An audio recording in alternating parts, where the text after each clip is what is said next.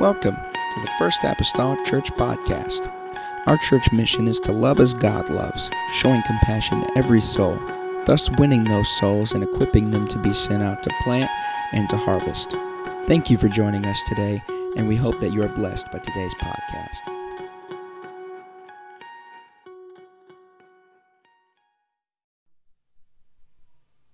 I can have a pretty big mouth.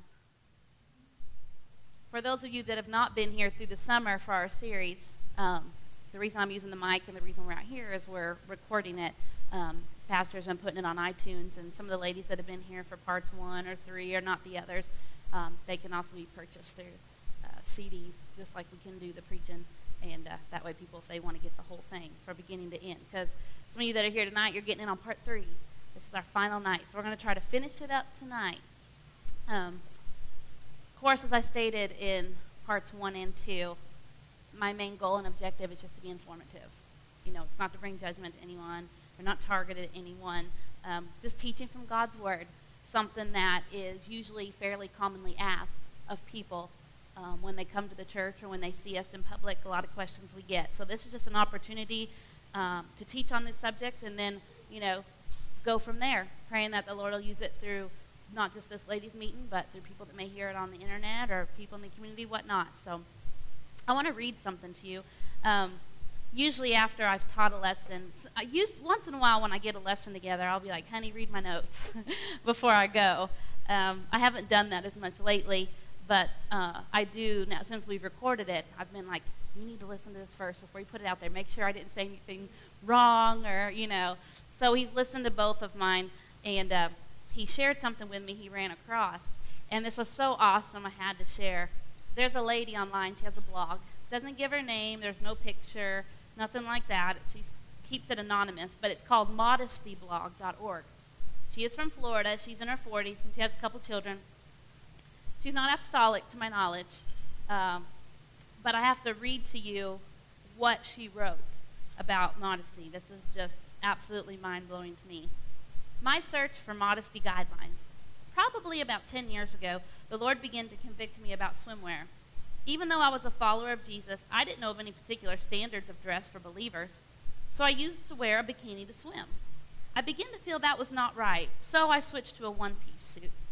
Then I began to feel uncomfortable because I realized that even though I was covered from my chest to my bottom, not very much in the first place, that it clung to my body and revealed my entire shape. So I went looking for a more modest suit. I found one with ruffles over the chest, and I felt that it didn't show the outline of my chest, so that was great. But then after a while, I started to think about the fact that my bottom was entirely revealed to everyone because the suit clung there. So I started swimming with shorts over that. Incidentally, no one in the church had ever spoken about swimwear. These convictions came to me from the Lord. Later, I added a tank top because the spaghetti straps on the suit left me too bare on the shoulders. Because I live in Florida, swimming is a big pastime here. I have 3 relatives with pools, so the issue comes up fairly often. I don't think the dilemma is probably so big in Minnesota. Right now, I have decided that swimming is just not that important to me because it's not acceptable to be immodest, even for that. Have you ever realized that a bikini is just like ladies' undergarments? They're just made of a different color and fabric. A one-piece, then, would be equivalent to a lady's camisole and underwear. How many of us would answer the door and invite friends in, have dinner, talk, dressed in our camisole and underwear? We would not do it because we would feel undressed. But a swimsuit is the same amount of clothing, meaning that it shows the same amount of your body and the definition of the parts of the body that are covered. We are just as undressed in a swimsuit as in a camisole and underwear, but we don't feel strange because society has conditioned us to believe that it's an appropriate way to dress in order to swim. Isn't it interesting that men wear knee-length shorts and then expect women to bear up to their bottoms? We women are like the emperor in the story, The Emperor's New Clothes, who was convinced by deceivers that the robe they made for him was very special, although to him it was invisible. So he believed them and went outside in his underwear. No one mentioned it for fear of embarrassing him. I believe that over time, Satan has used the worldly culture to gradually break down standards of modesty that have been in place by godly women for centuries. Little by little in the area of swimwear, women have taken off more and more clothing.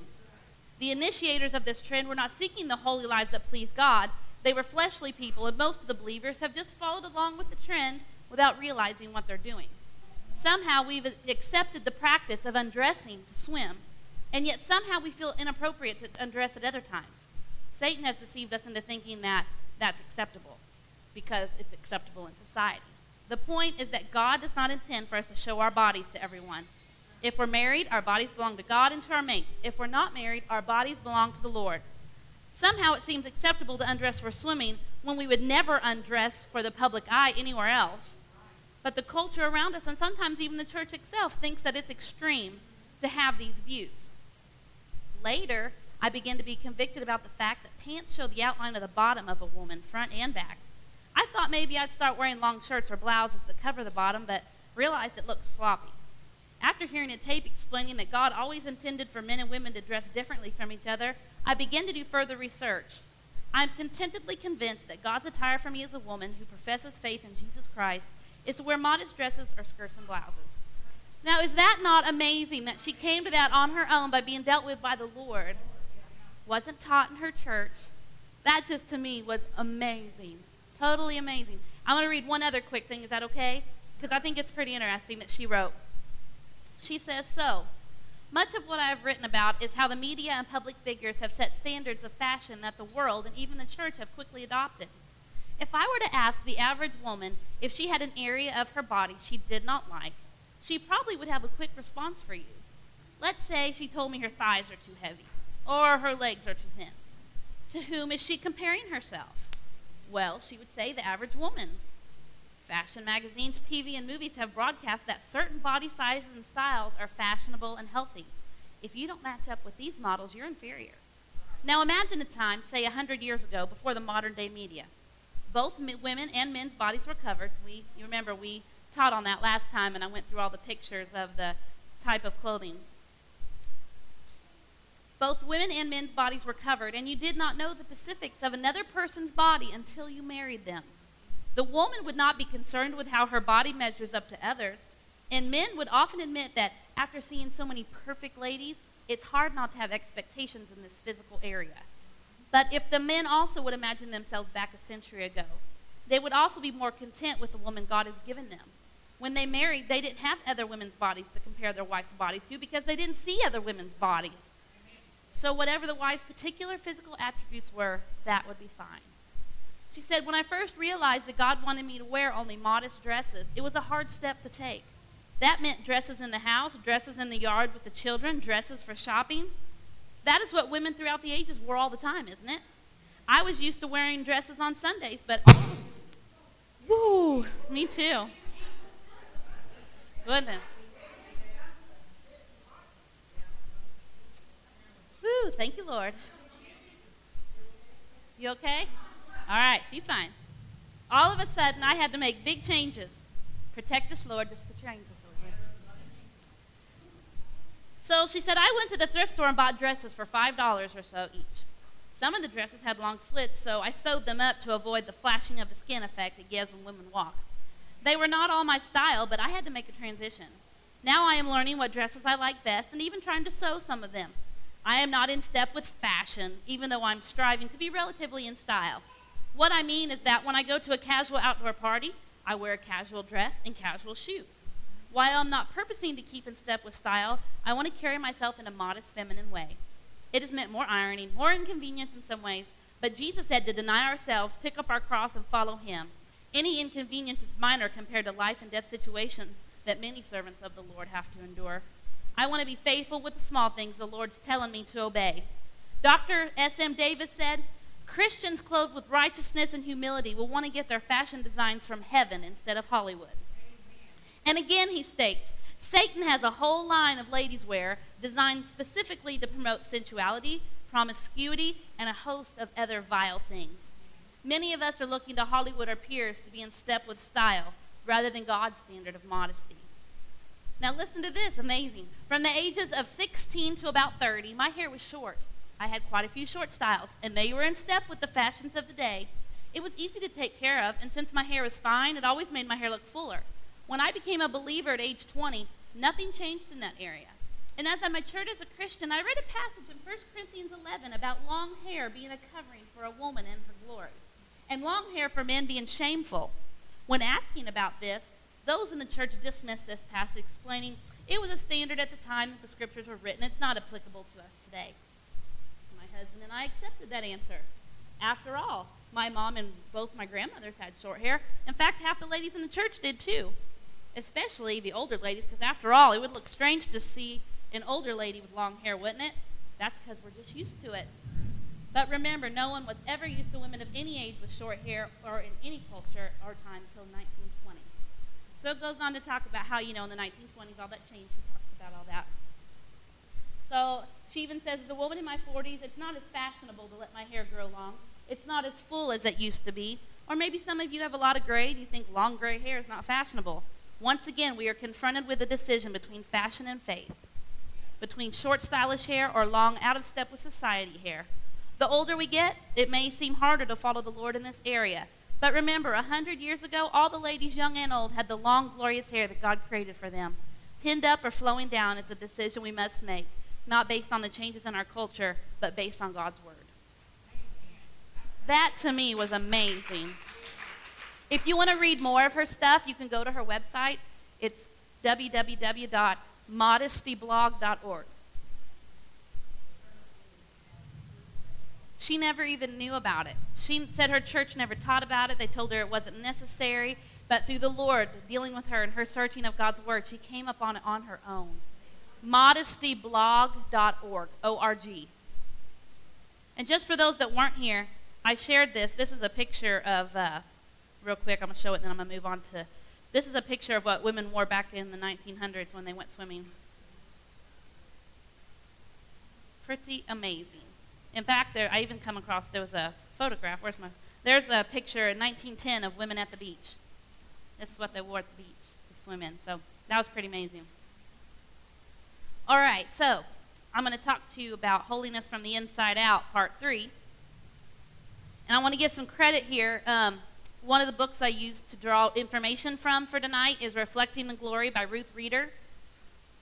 I shared the book I used in the past couple lessons, Power Before the Throne, and this is the sequel to it, Reflecting the Glory. And then I also got this book, which I ordered at conference. This is an awesome book, Modesty by Steve Pixler. Oh my goodness.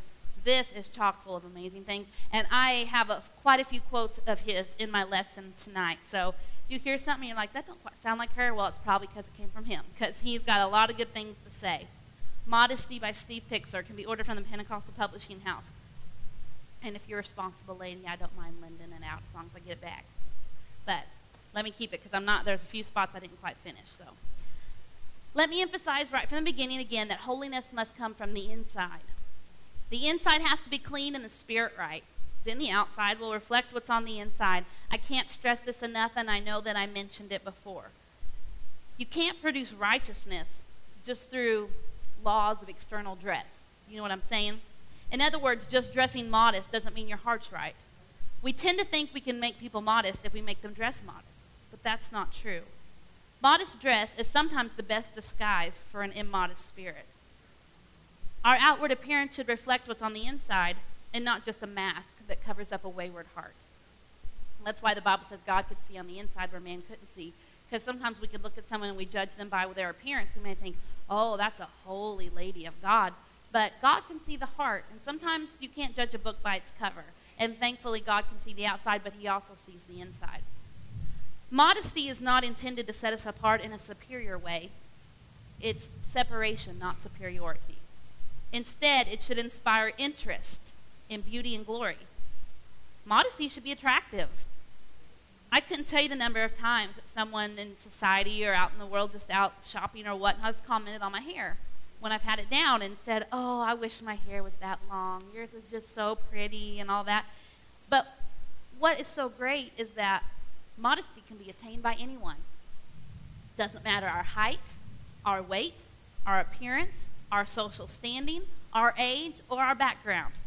Modesty and holiness is acceptable to anyone. When we're holy and modest, it reveals a respect for who we are, and it also shows a respect for those that are around us, that see us. One point I would like to make is that too many times we as Christian women are judging our beauty by worldly standards.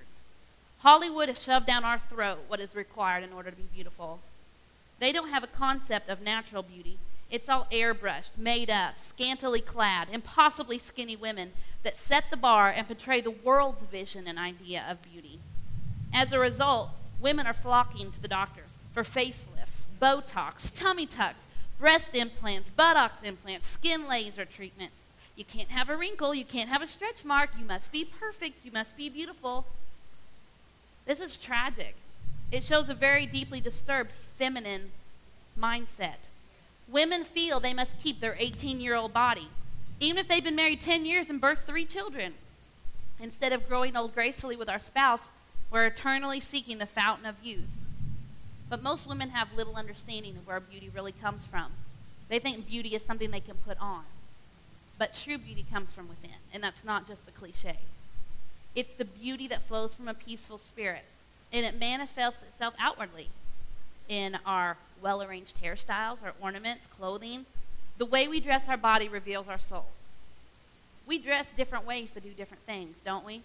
We might dress one way to mow the lawn. But say we was going to meet the president, sure wouldn't dress the way I do when I go to walk my 5 miles. You know, hair slicked back, tennis shoes, and a raggedy t-shirt. No. If you was going to meet the president, you're going to make yourself as nicely presentable as possible. Well, how much more for the King of Kings? But if we dress different ways for different activities, we should also keep in mind that we should dress one way in the bedroom and another way in public. Clothing can manifest glory. The other thing about modesty that's so awesome is that it celebrates women as women because it lets us be ourselves. We don't have to try to make ourselves up to be what the world pushes on us and says, this is how you should be. This is what is acceptable. It allows us just to be ourselves. For people to, what you see is what you get. This is me. This is me. Here's a few quotes I drew out of his book that I thought just food for thought. The world dresses immodestly to gain acceptance. Immodesty perpetrates a fraud upon the public and upon the self by undressing just enough to arouse the senses, but not enough to fulfill the soul. Immodest clothing is public foreplay. Before intimacy, what do people do? They begin to undress. Sadly, in our society, there's usually not much left to take off.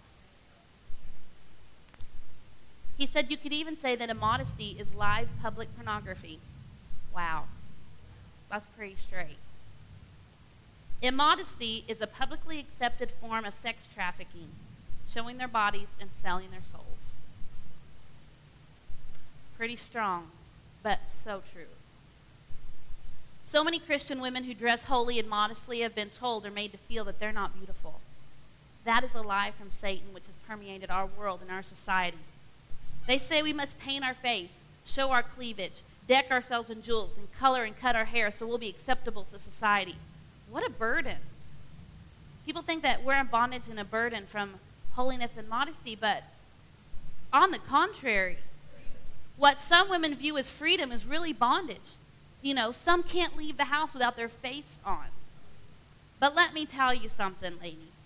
You are beautiful because of the Holy Ghost that dwells within you and shines through you. We were made in His image.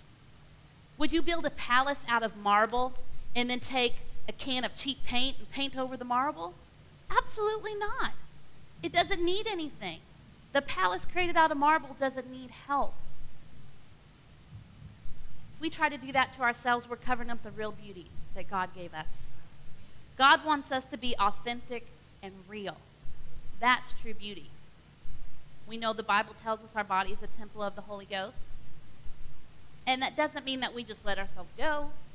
We take care to fix our hair, dress appropriately, see about our needs, see about our health, medical conditions, and whatnot. We have to do what we can to take care of. We live in a fallen world, and we just do what we can. But it is important that we take care of ourselves. In Psalms chapter 96, verse 9, he said, worship the Lord in the beauty of holiness. In other words, just by the way you present yourself and the way you dress, you are worshiping the Lord. In the New American Standard Bible, it worded it this way: worship the Lord in holy attire. That's pretty awesome. We go on to understand that, as I've already stated, comparing ourselves to Hollywood standard of beauty is not the standard we should use. The Bible addresses this in 2 Corinthians 10:12, when he said, they measuring themselves by themselves and comparing themselves among themselves are not wise. We don't compare ourselves to the world to determine if we are beautiful, because the world offers us a false advertisement of what beauty is. Sister Mason, I'm going to ask you to show that video, and then we're going to shut down the media because I don't want to keep it up with the storm. I have a quick 1-minute video I want to show you. This was produced by the Dove Foundation. This gives you an idea of what we see every day.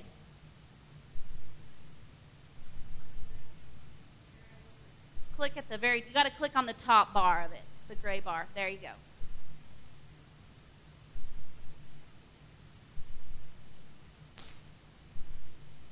Then you just go down to the bottom of that and click play. Yeah, I'm going to turn the light out here. You get it? Did you put your mouse over on the actual box that you drug over and go down to the bottom middle? Go down to the, drag your mouse all the way over on top of the box that's on the screen.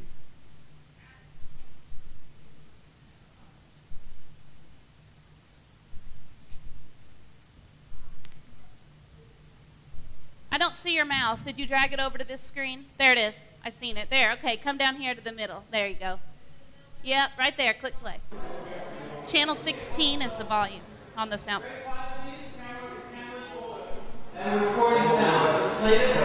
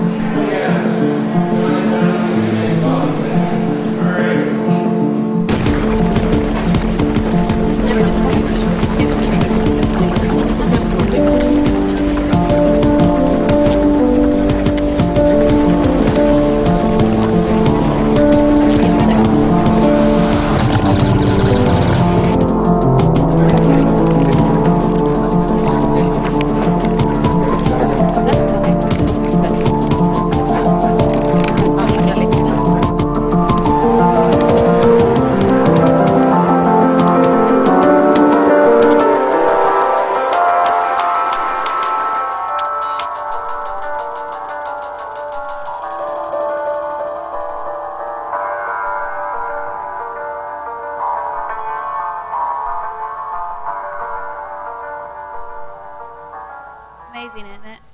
What we see, we just take for granted, and we just think, oh, that's a beautiful woman.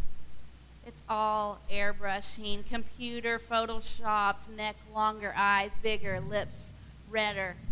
Most of what we see is really fake. Now listen, this video was put up on YouTube. Sister Mason, you can go ahead and just shut that computer down.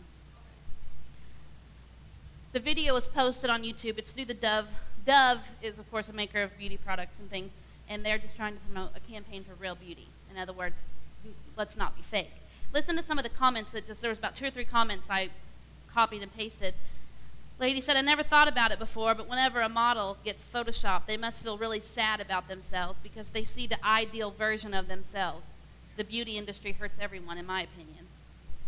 Another lady said, I want this done to me. I want to see how the media can make me into who I'm not. I'd want to share it to the whole world how it is not me and how that it is not normal and how normal women look. People should really stop photoshopping women. They are beautiful enough. It's like saying that you're making fun of them by photoshopping this. I'm ashamed of people who do this. That's what the Hollywood tells us beauty is, but it's not even real. It's a false advertisement. So let's look at tonight just a few biblical concepts. I'm going to talk a little bit about makeup and cosmetics. We're going to look at some biblical things, and we're also going to look at historically. The first recorded use of makeup in Western culture comes from ancient Egypt. Thebes, it was an Egyptian city. It was filled with witchcraft, it was filled with prostitution, and it was renowned and known for its painted women. Of course, we know, even through biblical history, that Egypt many times was symbolic of the world, of sin. You know, the children of Israel were brought out of Egypt, being separated from Egypt and such. But this is where it began. They used exotic eye makeup to intensify their sexual attraction and to aid in the art of seduction. Makeup was also used in idol worship to please the gods and to gain their attention. It was Egypt's influence on the Western world. Cosmetics remained synonymous for many, many years with being a harlot, idolatry, vanity, deceit. In 1616, a man named Thomas Turk, he was a Puritan, and he warned, "A painted face is a false face, a true falsehood, not a true face." And at that time, the Puritans, they forbid the use of face paint completely. And for the majority of the 19th century, face painting was prohibited among respectable people. To most Americans, what they called the painted woman was simply a prostitute who brazenly advertised her immoral profession through rouge and kohl. So in other words, a woman that walked on the street with her face painted and had on makeup was automatically stereotyped, that's a prostitute, because no respectable woman would do that. That was in the 1900s. In the newspapers even, they described women, painted, diseased, drunken women bargaining themselves away. Painted Jezebels exhibited themselves in public carriages. So these women that had this profession were known as painted women. In the American colonies, from the years 1700 to 1800, makeup was against the law, even. It was unlawful. By the 1880s, performers and actresses began to appear in cosmetic advertisements and testimonials. You know, everything you see nowadays, any type of product, they have to get a celebrity to be their spokesperson, because if the celebrity, well, if they do it, man, then we should do it. So it kind of originated back in its time that these actresses and performers started using them in these advertisements. And makeup slowly began to make its way from the stage and theater into everyday life. Now, before World War I, painted women were still very unusual and not readily accepted. In fact, listen to some of these statistics. Working women were sent home for appearing on the job with an artificial complexion. In other words, if a woman showed up to work and she had on makeup, she was sent home. The manager of Macy's fired a saleswoman in 1913 who was wearing rouge with the comment that he was not running a theatrical troupe, but a department store. In 1915, which is less than 100 years ago, a Kansas legislator proposed to make it a misdemeanor for women under the age of 44 to wear cosmetics for the purpose of creating a false impression. Several years later, policewomen in Newark captured teenage girls at the train station, showed them their badges, and forced them to wash rouge and powder from off their faces. In fact, juvenile courts granted parental requests to bar their delinquent daughters from making up. In other words, they got permission from the court that it was basically commanded by the court that their daughter was not allowed to put on makeup. In these circumstances, in that era of time, makeup and paint still implied sexual enticement and trickery, a false face. It had a very negative conception in society. Even during this time, the men of our society made statements such as these to the newspaper. Such decorating is the same as an invitation to flirtation. Or, every painted or flashily dressed woman is deemed by most men to be of questionable character. One man from Evansville, Indiana, sued for divorce, claiming that his wife spent $18 monthly on cosmetics and perfume. Wanted to divorce her because she bought makeup. Up until the 1950s, now, we always know that society goes first and then the church, right? Up until the 1950s, that it started becoming acceptable in society, but up until then, makeup was still considered sin by most churches of any denomination. Max Factor, which is a commonly known makeup seller, was the first one who began selling makeup to the public out of his studio. Soon others began to join him in the selling of cosmetics. And the almighty dollar won the day. Remember the scripture in 1 Timothy 6:10 that says, "For the love of money is the root of all evil, which while some coveted after, they have erred from the faith, and pierced themselves through with many sorrows." When people saw they could make a lot of money from selling cosmetics to women, they began to promote the message that it wasn't paint, it was glamorous. The promise of wealth caused many to discard their former convictions. So that scripture came true in this area of our society, where up until that time it was looked down that this is not acceptable. Women don't do this. Only if you're a prostitute or a harlot. But when they decided that they had that love of money, they had that greed, it caused them to err from the faith. And that superseded their convictions. The promise of wealth caused them to discard those convictions. By the 1930s, fashion magazines and beauty columns were the norm. Constant advertisements slowly desensitized the public to this once frowned upon practice. They shifted the idea of personal identity from an interior self. In other words, it didn't so much now, your personality and who you were wasn't, they was trying to convince you, wasn't based upon who you were inside, but how you looked on the outside. The painting and coloring of the face. They claimed that makeup was a true expression of feminine identity and not a false mask. Women were brainwashed into believing that beauty could be found in a bottle of makeup and made to believe that they could not be beautiful without it. That message is still being proclaimed today. Beauty experts tried to prove and proclaim its respectability. However, Alison Lurie in her book stated, female makeup is conventionally thought of as a means of disguising age and imperfections. In fact, it only does this partially. Its main effect is to create the appearance of erotic arousal. Think about it. The wide eyes, the swollen reddened lips, and the flushing of the skin. Erotic arousal. Think about the words makeup or made up. Even those very words depict something that is false. How many times oh, he made that up.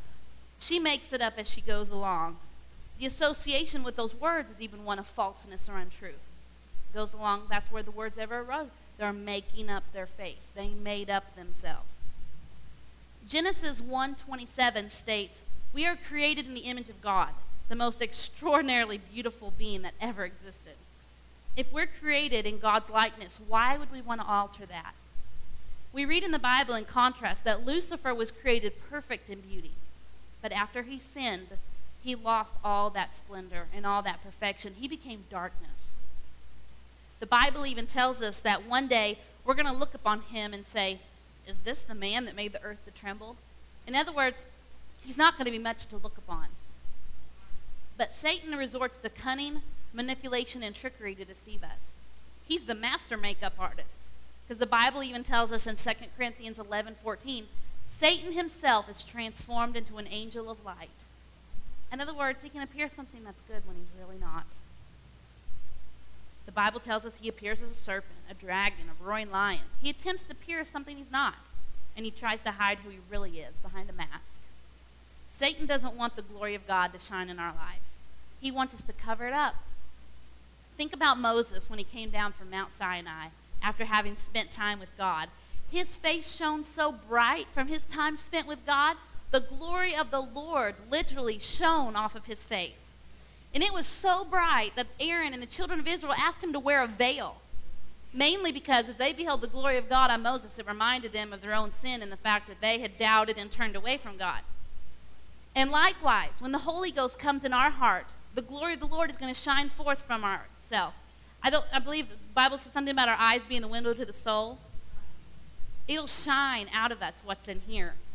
But the world, through Satan's scheme, wants us to paint over our face and cover up the glory. Cover up the glory of God in the image of God. We can also look in the Bible at the story of Esther that so many of us are familiar with. Each of the girls chosen would have one night, one opportunity to go before the king and win his favor. They were given free rein to choose their adornment from the king's treasury. So many of them chose to just make themselves up as much as possible. But Esther listened to the king's chamberlain and relied solely on her inner beauty. The Bible tells us that she only used the oils and perfumes to soften and moisturize her skin. In other words, she used lotion and oils on her skin, and she put on perfume to make herself smell good. In other words, she cleaned up herself. So she was presentable, and she smelled nice, and she took care of her skin. As we search through the scriptures, we can also see that makeup or paint was always associated with wicked women or prostitutes, even in the Bible, not just in history, but in the Bible. Jezebel was described as one who painted her face, the Bible says. When God spoke through the prophets Jeremiah and Ezekiel about Israel backsliding and turning away from the one true God, how so many times we hear in the Old Testament how Israel, they played the harlot, and they went away from God, and they turned their back on God, and they come back, and they, because they kept mixing themselves with other people, and they would be drawn away to the idols and such. And in the Word of God, they describe this as things like Israel saying, thou rentest thy face with painting. In vain shalt thou make thyself fair. Paintest thine eyes. Deck thyself with ornaments. He was talking of Israel playing the harlot and turning away from her groom. And the things he used to describe all that was painting her face and making herself up. As a side note, just kind of a little tangent here, and I'll be coming back. We also know that in our society, tattoos and piercings are commonplace. But they reveal that same steady decline into what symbolically is slavery. Free people, people that are free, resist being branded like cattle. Slaves meekly submit. To be branded is to be owned. Gang members, prison inmates. These tattoos really serve no purpose. The majority of tattoos, the majority, and I could say this recently when my husband and I went to General Conference, we went to an art museum. It just so happened that in addition to some of the things they had on display of Rembrandt and different things, they had a special exhibit, and they had these huge images on the wall, and they were displaying history in the art of tattooing. And most images that people get tattooed with, skulls, naked women, guns, blades, gang names. And on top of that, they didn't just appear with just the tattoos. Normally they had many piercings. They might have a dog collar with that. They might have the big spiked mohawk. There were other things that went along with that image, with that. And I'm not saying, we all know, and this goes without saying, but just for the sake of stating it, anything we do is forgivable. God can forgive us. If we've done that, tattoo's something kind of permanent. You can change your clothes, you can grow out your hair. They can remove tattoos now, but it's a lengthy, expensive, and, painful process. But even if we do those things, there's some scars in our life from our past that are permanent. And they're just there. But God still forgives us. And sometimes those things are good because they remind us of where we came from. So without that, I don't want anyone to think, if they come in the church and have a tattoo, it's okay. It's okay. Anything can be forgiven. That's just things that have happened in people's past. Our body is the temple of the Holy Ghost. It's special. It's created by God. He is the ultimate artist who shaped us. He molded us. Just like the potter and the clay, the Bible talks about how he has us on the wheel and he's shaping us and he's molding us. He made us from the dust of the ground. He picked us up, and in his hands he made us the way we were. Not just in the very beginning, though, when he made man. He made each of us individually in our mother's wombs. He knew us then, the Bible says. He said we were fearfully and wonderfully made. We don't need to try and improve on God's creation. We're beautiful just as we are. We should treat our bodies with respect, take care of ourselves through cleanliness and healthy living. Yes, we definitely need to do that. But there's no need to alter or cover up what the master artist has created.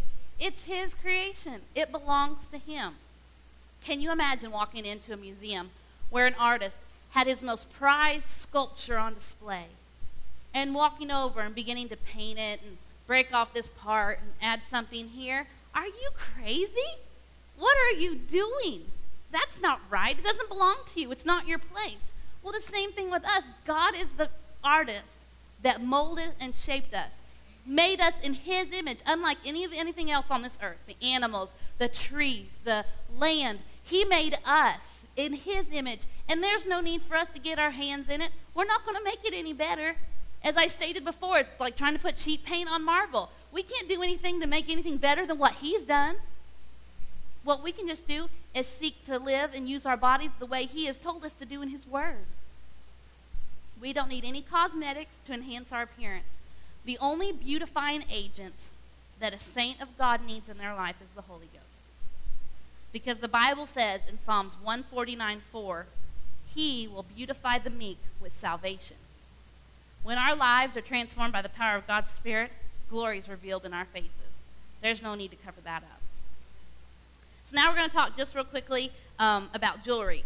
And as we delve into the subject of jewelry, we can find as we go through the Bible, there may not be a specific scripture that explicitly addresses what jewelry is acceptable and what isn't, like the 10 Commandments. Thou shalt not kill. That's straightforward, straight. We know exactly what that means. However, we can view several scriptures that talk about jewelry, talk about its meaning and its purpose. As I stated already, we know that Israel was a type or symbol of the church in the Old Testament, in the same way that Egypt was a symbol of the world and a symbol of sin. In the Old Testament, again, as God was speaking through Hosea, once again about the unfaithfulness of Israel, he described Israel again as a harlot who decked herself with her earrings and her jewels, and she went after her lovers and forgot me. That's in Hosea 2:13 for your reference. When the women of Israel, the Bible says, they became proud and haughty. This is what God had to say about them in Isaiah 3. Because the daughters of Zion are haughty and walk, and I'm paraphrasing some of this from the King James Version and the Message Bible. Because the daughters of Zion are haughty and walk with stretched forth necks and wanton eyes, the Lord will take away the tinkling ornaments about their feet, their dangling earrings, anklets, bracelets, combs, mirrors, silk scarves, diamond brooches, pearl necklaces, etc. In other words, the women had become prideful and vain. Therefore, God was removing the items that contributed to that spirit. In contrast, we can see in the Bible a man by the name of Jacob. He was going back to Bethel to renew his relationship with God.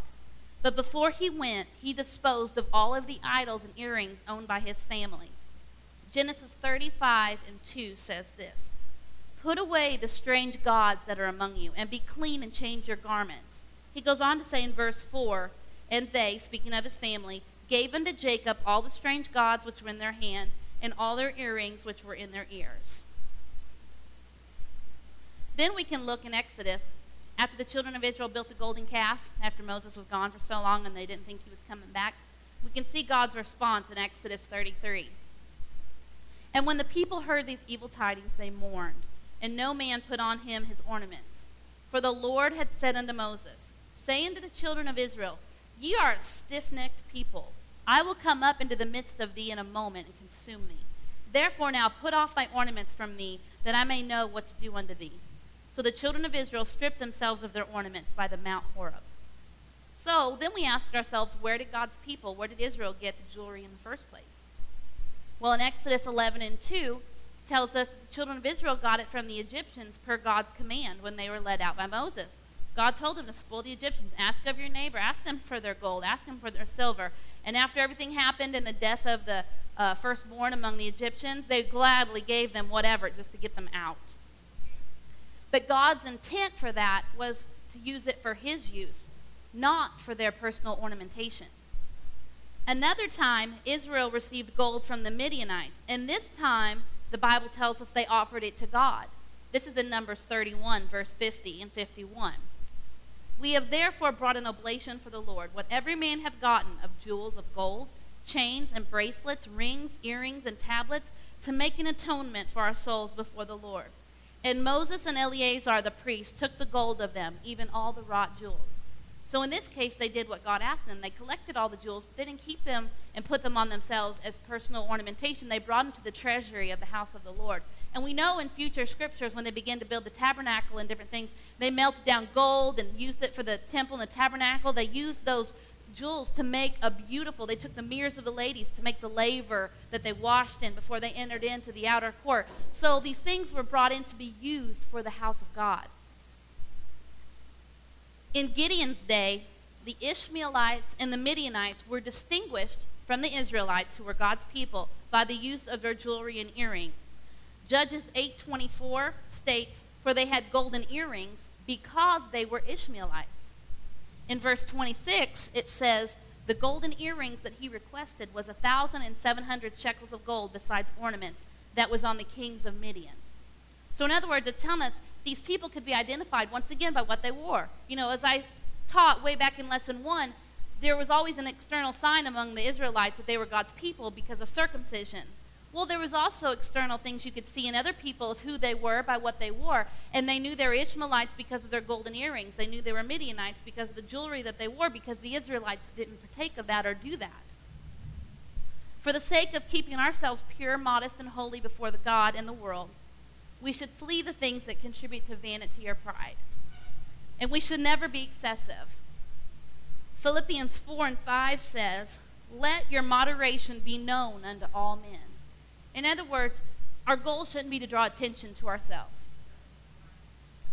1 Peter chapter 3, verse 3 and 4 says, speaking to the ladies of the church, "Whose adorning, let it not be that outward adorning of plaiting the hair and of wearing of gold, or of putting on of apparel, but let it be the hidden man of the heart, in that which is not corruptible, even the ornament of a meek and quiet spirit, which is in the sight of God of great price." Now, let's take note that the key here to remember is balance. Balance. It's obvious from looking at this scripture that total prohibition of gold was not the point.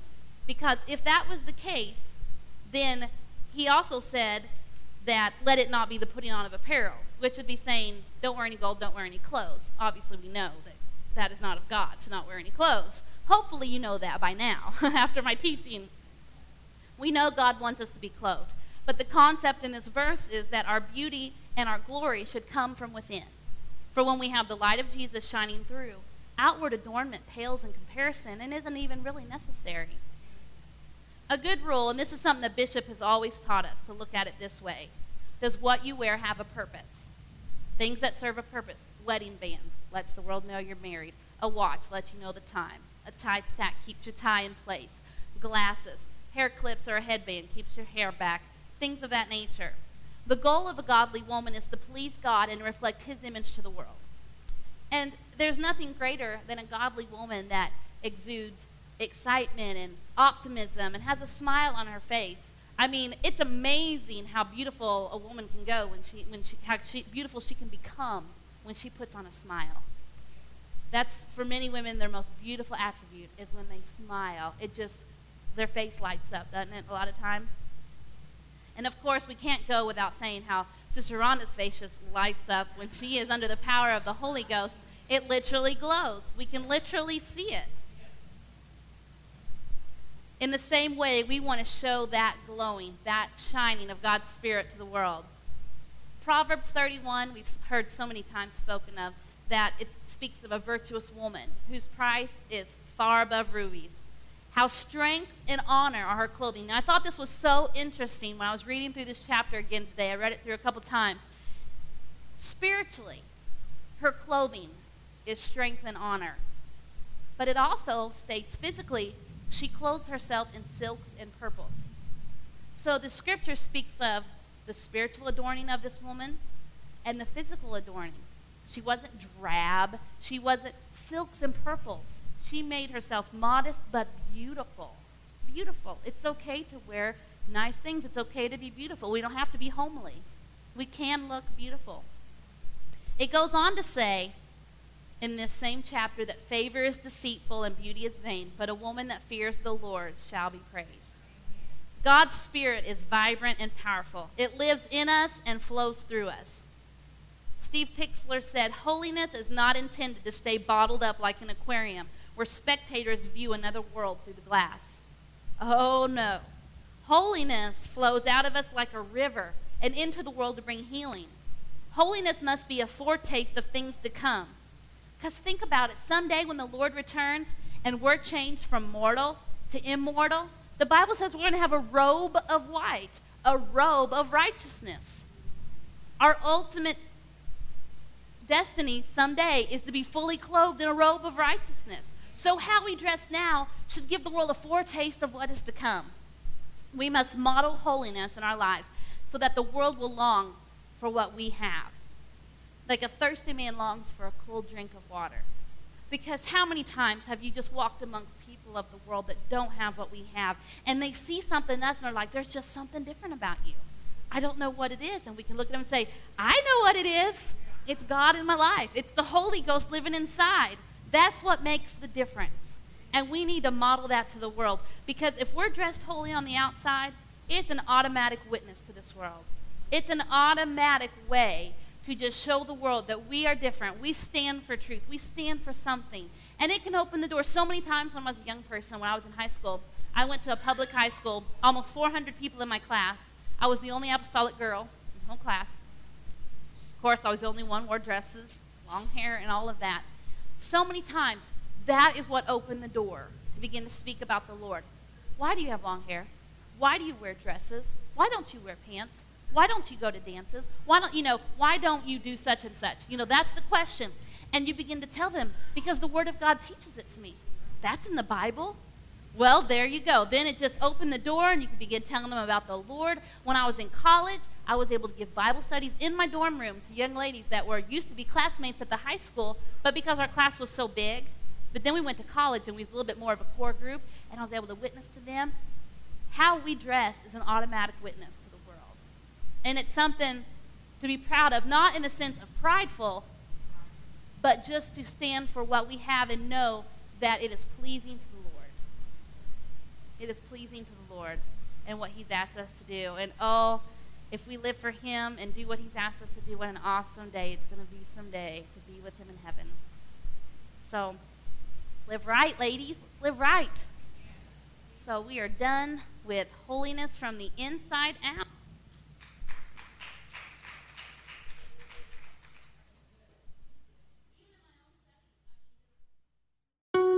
Thank you for listening. If you would like more information about our services and activities, you can find us on Facebook, Instagram, and Twitter with the username FACMC. Again, that's FACMC. Thank you, and have a blessed day.